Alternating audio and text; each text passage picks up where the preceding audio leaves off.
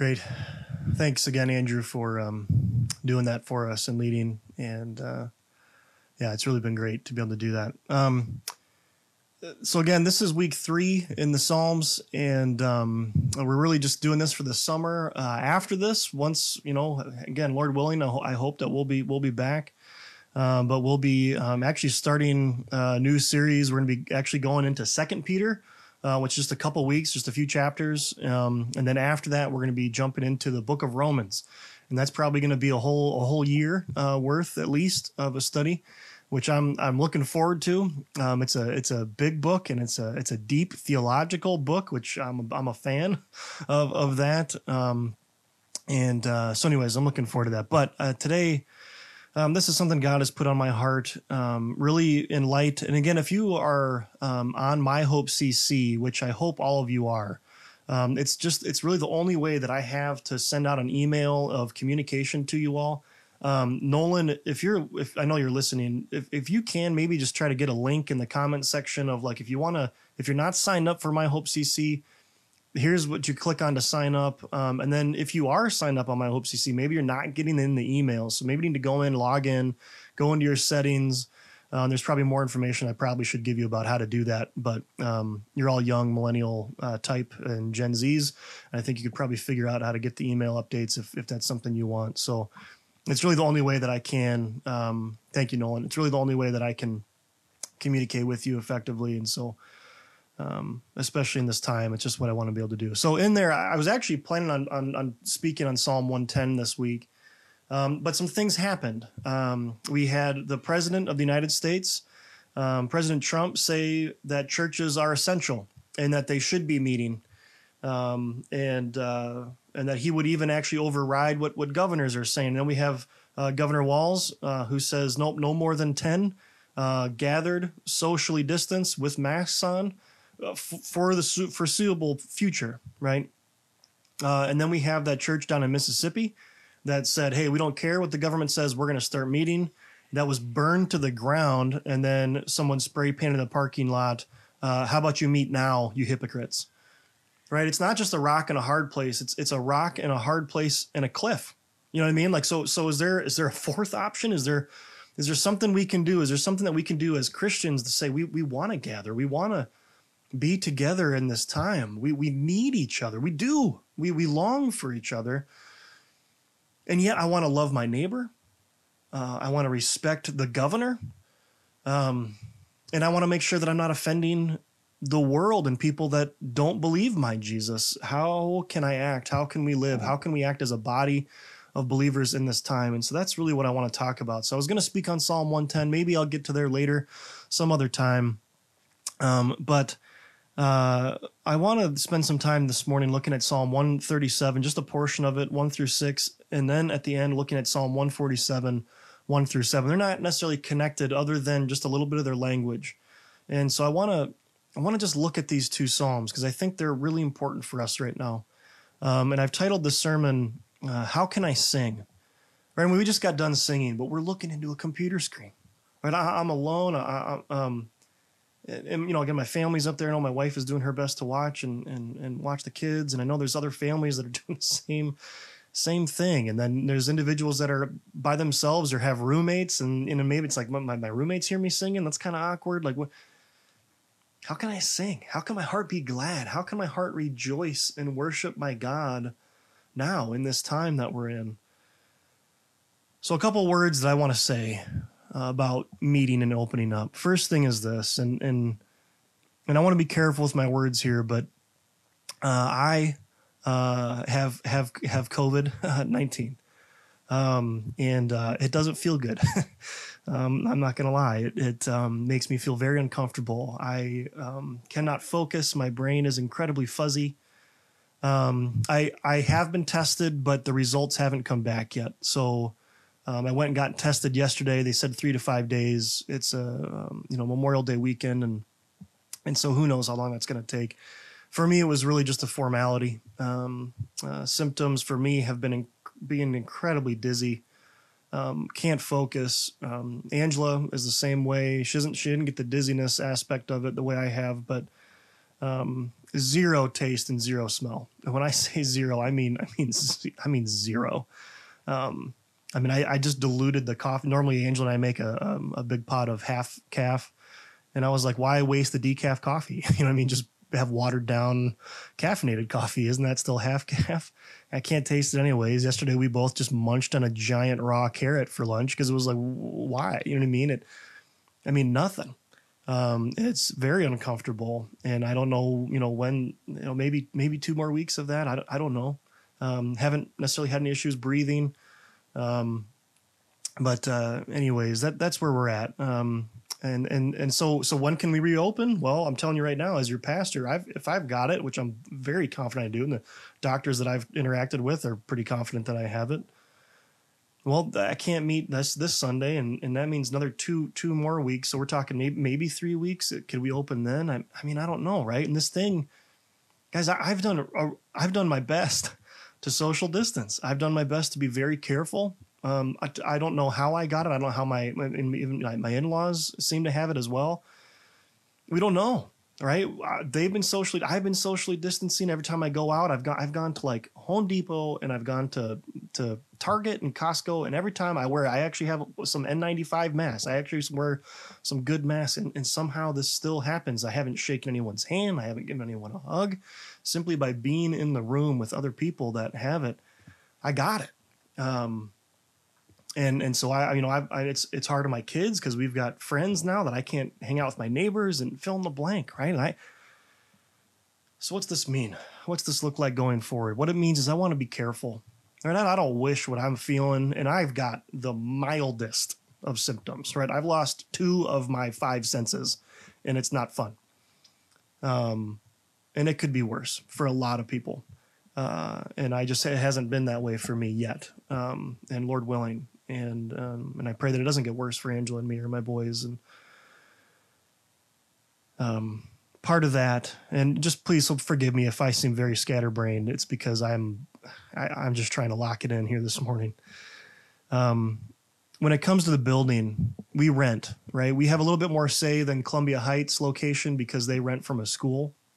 And if the school says you're not meeting, they're not meeting. If First Baptist says you're not meeting, we're not meeting either. But I think that they would give us a little bit more leeway if we wanted to try to social distance in the building. And what would that look like? Being safe. Okay, that's down the road here. We're not there yet. Why? Well, the Project Home Day Center, there's a lot of individuals that are vulnerable, homeless, that are living in that building. And for me, somebody who's gotten it to go there into that space and jeopardize their health, jeopardize your health, it's just not wise. It's foolish. To say, well, I've got rights. We should be able to meet as a church. We should be able to assemble. Yeah, it's just not wise. Attached to the building, literally sharing the same airspace, is the Lions Court Senior Apartments. A lot of you know sweet old Annabella, who comes to our services in the morning. She goes to every church service in the community, and she comes to our prayer meetings in the morning, at 8:30, and she's awesome.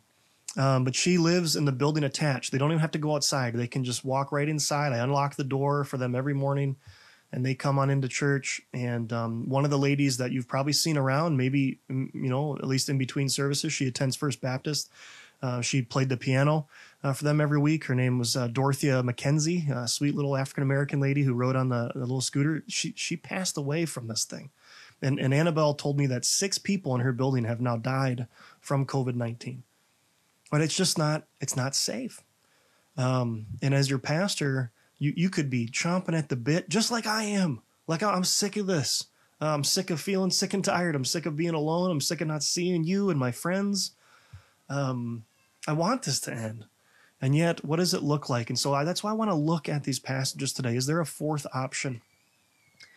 How can we assemble? How can we love each other? How can we love the world? How can we point them to Jesus in this time? And so that's what I want to look at for the remainder of our time. I want to briefly, though, ask you a question, and feel free to put it in the comments here, is what comes to mind when you think of Daniel, right? When you think of Daniel from the Bible, It's a larger book in the Old Testament, and there's a lot of stuff there in it. So maybe for some of you, if you're like me, you have flashbacks to charts of end times and prophecy. That could be one thing. I know growing up, we always used the flannel graph things in Sunday school. I grew up in the church, and as a lot of you know, and they would take these little cutouts of the flannel graph, and I know, this was Moses the week before, and it was David the week before, but this week the same guy is going to be Daniel. And it was, Daniel in the lion's den is kind of something I always think of. And recently, well, not recently, before COVID-19, I took Henry and Jack to the zoo, and in there, the lions, Henry is afraid of the lions, right? And just because they're big, and they're usually right there by the glass, all right? And I went in there, and there was a worker there, and I said, where are the lions? They're not over in the outside cage. They're not here. And he said, yeah, they're not out for viewing right now. We got a new female, and the female doesn't like the male, and they got into a fight, and they broke the glass, like in the and he showed me, and it was like they covered it up with like wrapping paper. I don't know what that was about, but you could look behind it, and it was just like the glass, right? The thick to protect you from the lions was broken, right? That's what I think of, right? So I see here from Nolan. Oh no, what were you gonna do? The king likes Daniel more than me. Good, nice, thanks, Nolan. 3 times a day prayer. There's a lot of things that I think that we may think of when we think of Daniel. Think of maybe Shadrach, Meshach, and Abednego, his friends, thrown into the fiery furnace. There's a lot of different things that may come into mind, but I want to give us a brief history on Daniel and what happened with him. He was an Israelite who was taken into captivity by an evil, I mean wicked man and king named Nebuchadnezzar. This man, if he wasn't demon possessed, which I would be surprised if he wasn't, worshipped a demon, worshipped the demon evil god of Marduk. And the way that they worshipped this god, without getting too graphic, was through child sacrifice. And so then this is what it says in Daniel 1, 1 and 2. This is how the book opens up. Nebuchadnezzar, king of Babylon, came to Jerusalem and besieged it. And this is what it says. The Lord delivered Jehoiakim, king of Judah, as part of Israel, into his hand, along with some of the articles of the temple of God. These he carried off to the temple of his god, Marduk, in Babylonia, and put them in the treasure house of his god. See what it says there? And the Lord delivered. Right? So why? Right? That Israel was living in sin.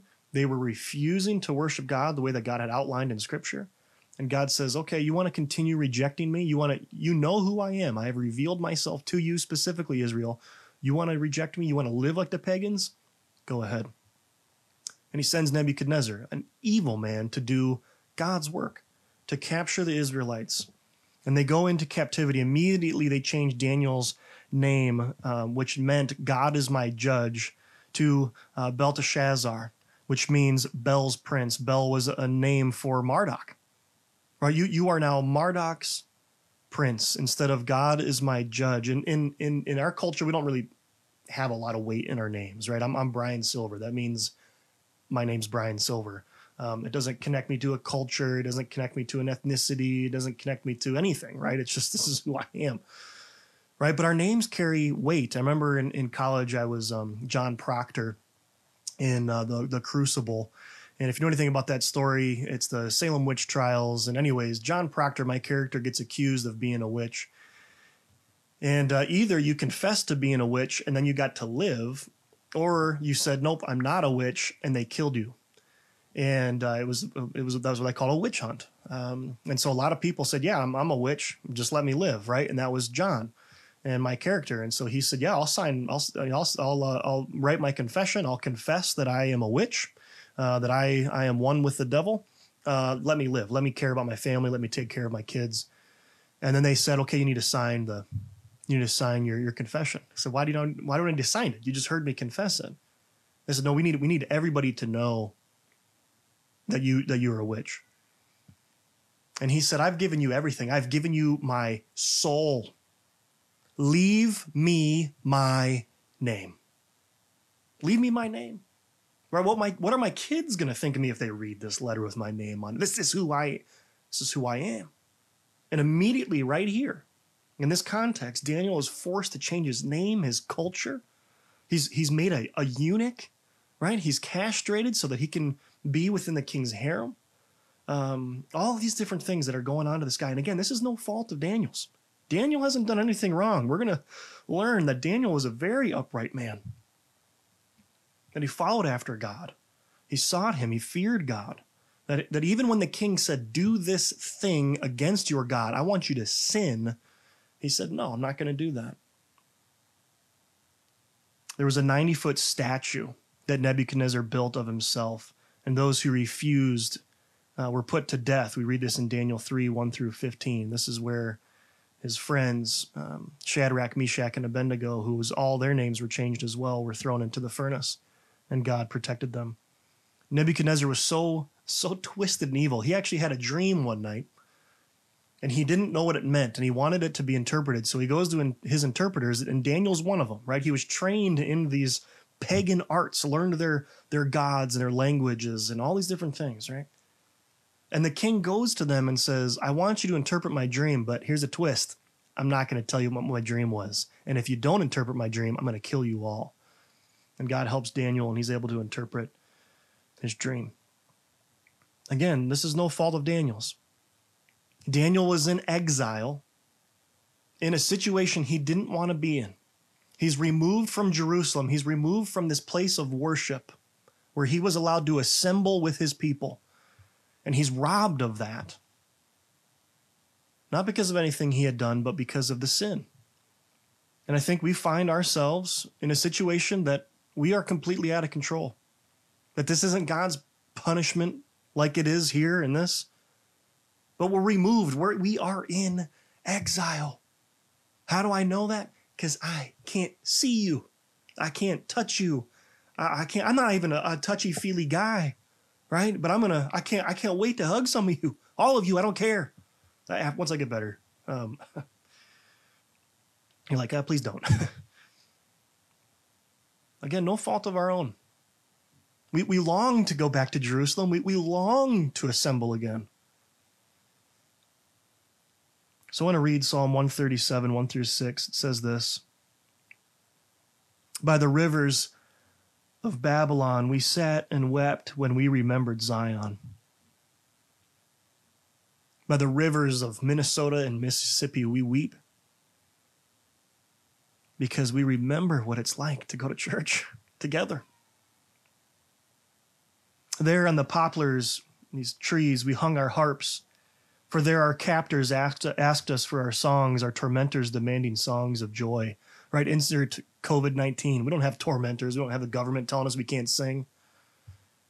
We don't have captives telling us, dance, sing for me. Sing songs of what it was like to be in church. They said, sing to us the songs of Zion. Sing us the songs of Jerusalem. And the psalmist says this, how can we sing the songs of the Lord while we are in a foreign land? It's hard singing. I'm glad that Andrew and Zach were able to help us out and lead us in actual worship. It's hard. How can my heart be glad? How can I sing about the Lord and the church when I'm not there with you? When I can't hear your voices? So I want to ask you, and I want you to put this in the comments, and I asked you to do this in the email on My Hope CC if you're able to get that. What are you lamenting? What are you missing? And it doesn't necessarily have to only be church related. I miss going to the zoo with my kids.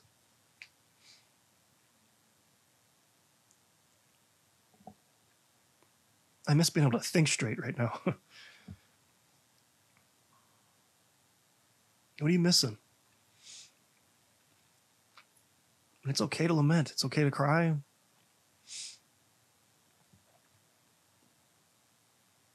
How can we sing?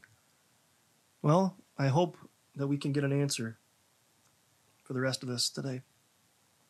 Psalm 137, continuing in verse 5. I can't see anything. Excuse me.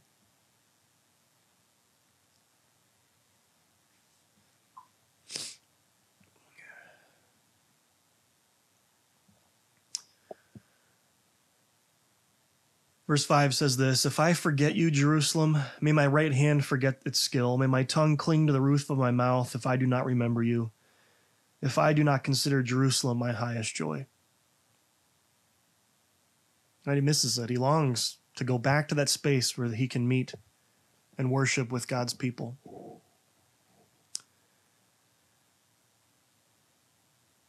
So what do?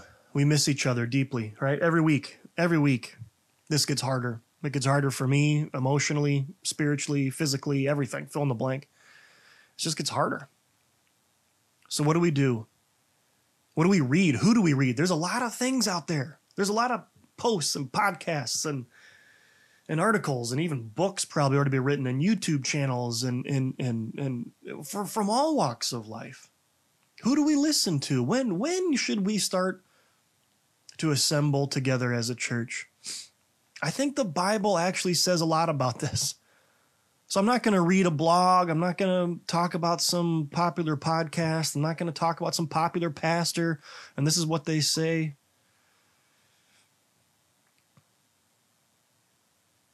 I want to look at the Bible and look at a passage that we recently spent some time, not that long ago, in 1 Peter chapter 2, 11 through 17. And even one of these passages, I spent a whole sermon, verses 13 through 17, looking at what is our church's relationship with the government.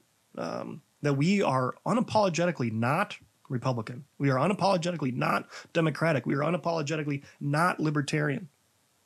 We are focused on the kingdom of God first. And how does that focus of God and Christ then influence my politics? How does my kingdom-centeredness of Christ and what he wants for me impact this? How we respond to this? 1 Peter chapter 2, 11 through 17 says this. "Dear friends, I urge you, Hope Community Church, as foreigners and exiles." We are in exile. It's okay to recognize that. This is not normal. He says this. Well, let me say this. I wrote this down in my notes, and so I'm glad I did. We're foreigners and exiles, right? This is just a taste of what it means to be in exile. I mean, just a taste. Right? We've been out a couple months. Israel was in Babylon for 70 years. That there were generations that were born and died that never knew what it was like to assemble in the church, to assemble in the temple in Israel. I'm no prophet. This is not going to last 70 years. All right? It's not going to happen. That we will get to gather together. When? I don't know. It's not going to be 70 years from now. And I think now we get a little glimpse of what maybe the persecuted church is like, that they don't get to assemble when they want to, that they don't have the freedoms that they want. We're getting a little bit of taste of that, not because the government is limiting us, but because this disease is. He says this, "To abstain from sinful desires which wage war against your soul. Live such good lives among the pagans, that though they accuse you of doing wrong, they may see your good deeds and glorify God on the day that he visits us." How do we do that? How do we live such good lives?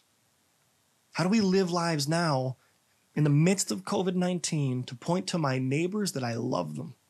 You know what I did? Yesterday, I texted my neighbors. Said, "Hey, I think I've got this.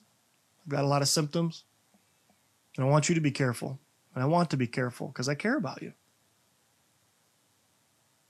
But how do we do this as a church? How do we do this as a body? Well, Peter continues in verse 13, submit yourselves to the Lord's sake to every human authority, whether to the emperor, which again in the context is Nero, not a good guy, capturing Christians that were criminals, dipping them in oil and wax, and lighting them on fire to be candles for his garden parties. That's not Trump.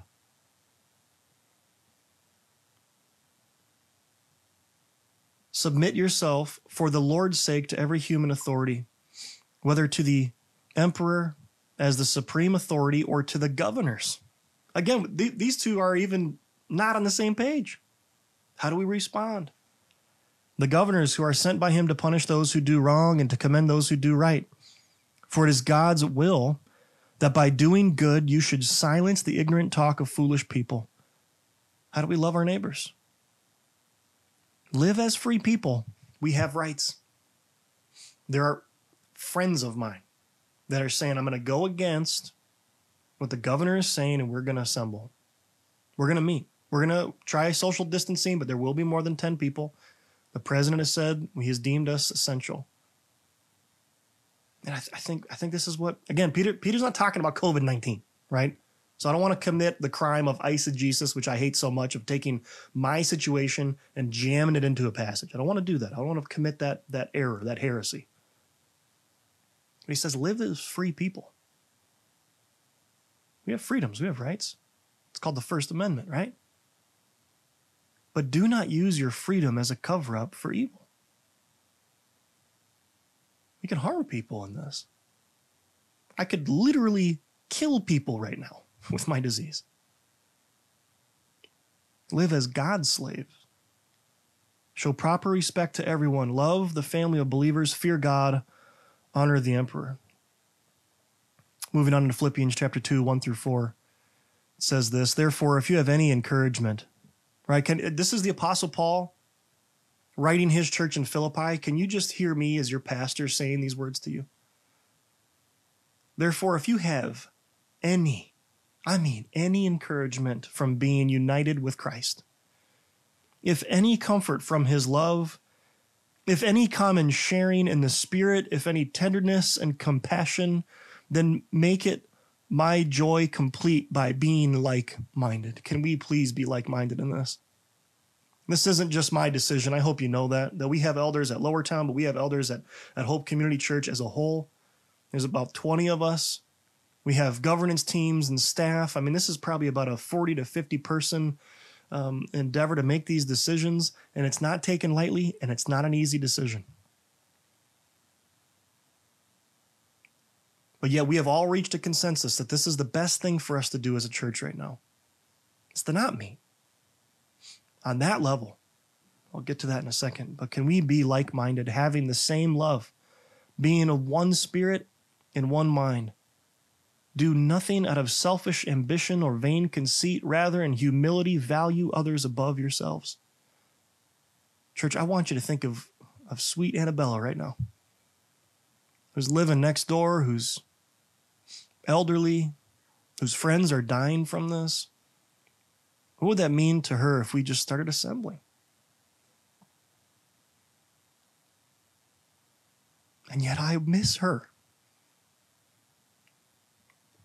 I want to respect her. I want to love her. And yet there are people that I know are lonely and hurting. I just read in California that there's been an entire year's worth of suicides in 1 month. This is hard. And all I want to do is run up to Nolan Bauer and give him a hug. And again, I'm not a huggy guy. I want to hug Chaz. Maybe not Chaz. I'm just kidding, buddy. I love you. This is hard.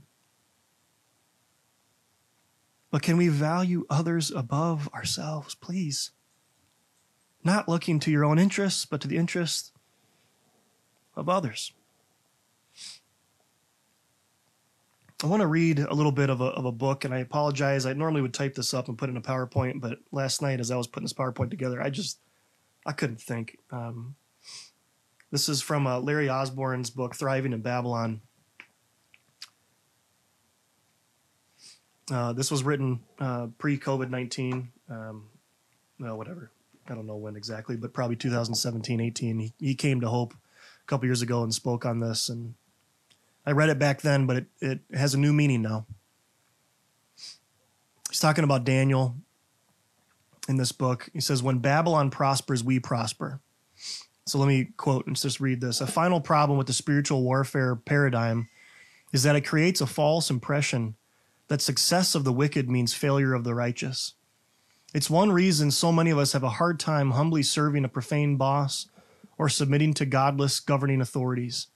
We assume that if they succeed, we fail. Yet that's not how it works. Now, obviously, our submission to those in authority doesn't include sin. When offered a non-kosher diet, Daniel refused to eat it. His 3 friends chose a fiery furnace rather than bowing down to a golden statue of Nebuchadnezzar.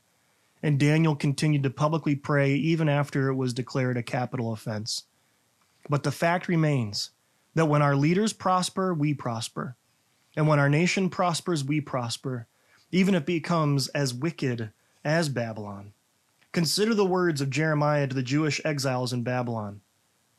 This is what the Lord Almighty, the God of Israel, says to all those I carried into exile from Jerusalem to Babylon. Build houses and settle down, plant gardens and eat what they produce. Marry and have sons and daughters, find wives for your sons and give your daughters in marriage so that they too may have sons and daughters. Increase in number there, do not decrease. Also seek the peace and prosperity of the city in which have carried you into exile. Pray to the Lord for it, because if it prospers, you will prosper too. It's Jeremiah 29, 4-7.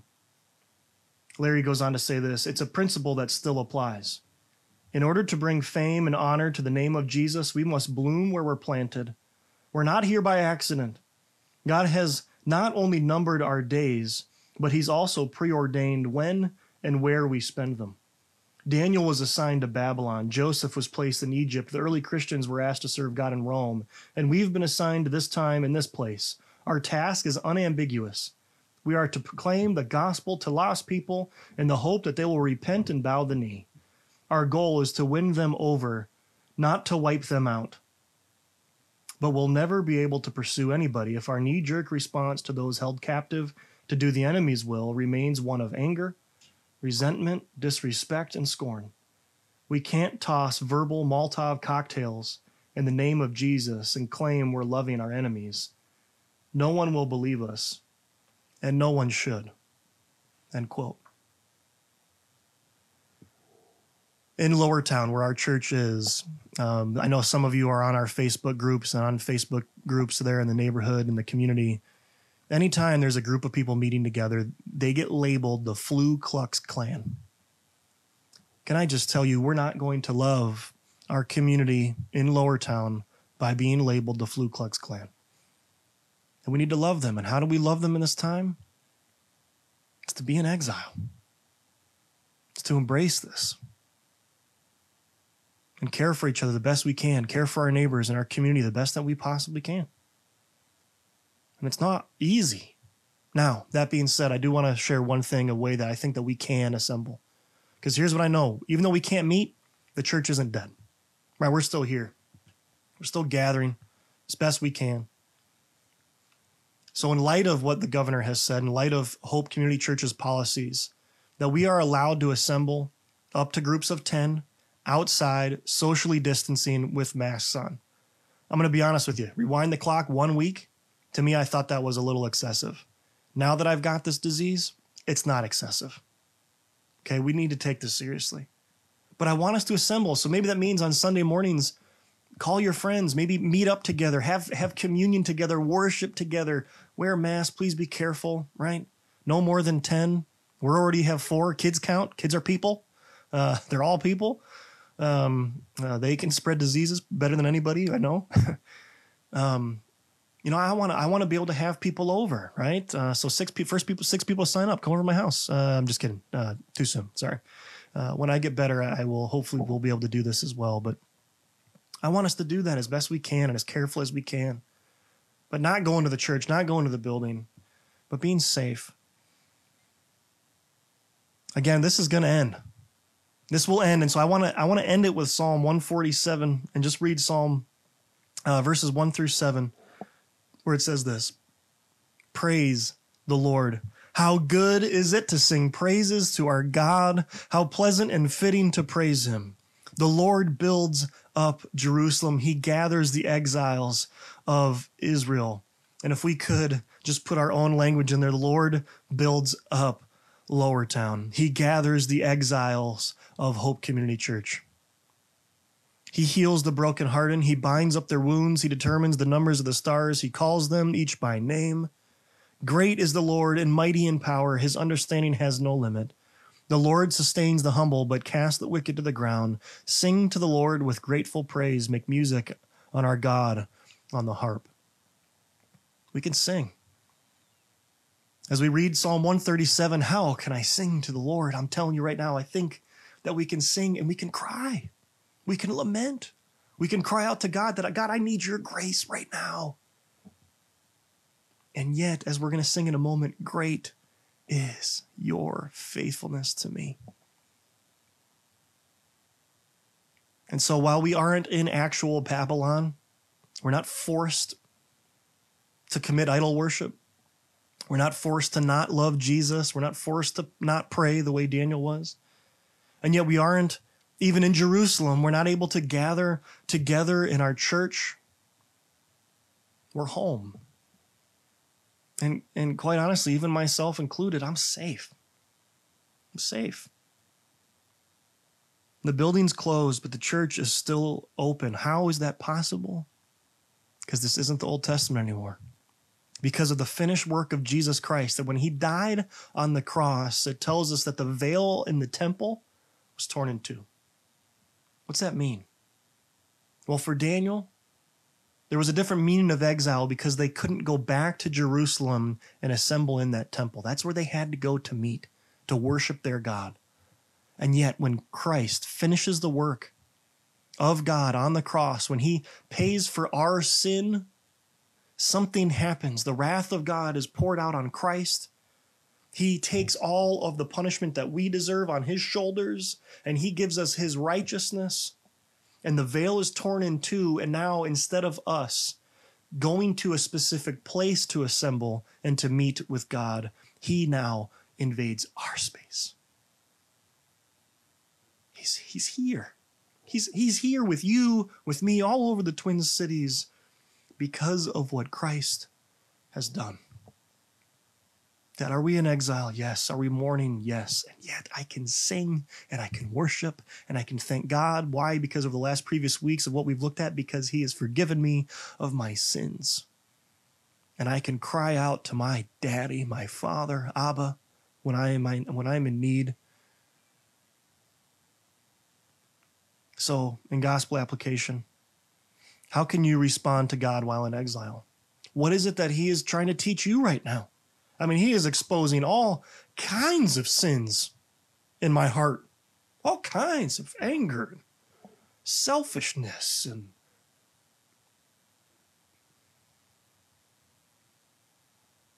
I need to learn. I need to repent. And yet, what do we long? We long for Jerusalem. We long to go back. I long to see you. I do. Will you pray with me? And then we'll enter into a time of singing to our Lord, and a time of communion. Let's pray. Heavenly Father, God, you are good. And God, it's so hard even this time. I feel almost embarrassed for crying, for not being able to see my friends. I can't imagine what it would have been like to be Joseph or Moses or Daniel or Jesus or Peter or Paul. That we're not allowed even to worship. That I'm not going to get arrested for doing a Facebook Live sermon. And yet I miss my friends. So God, would you hear our songs of lament?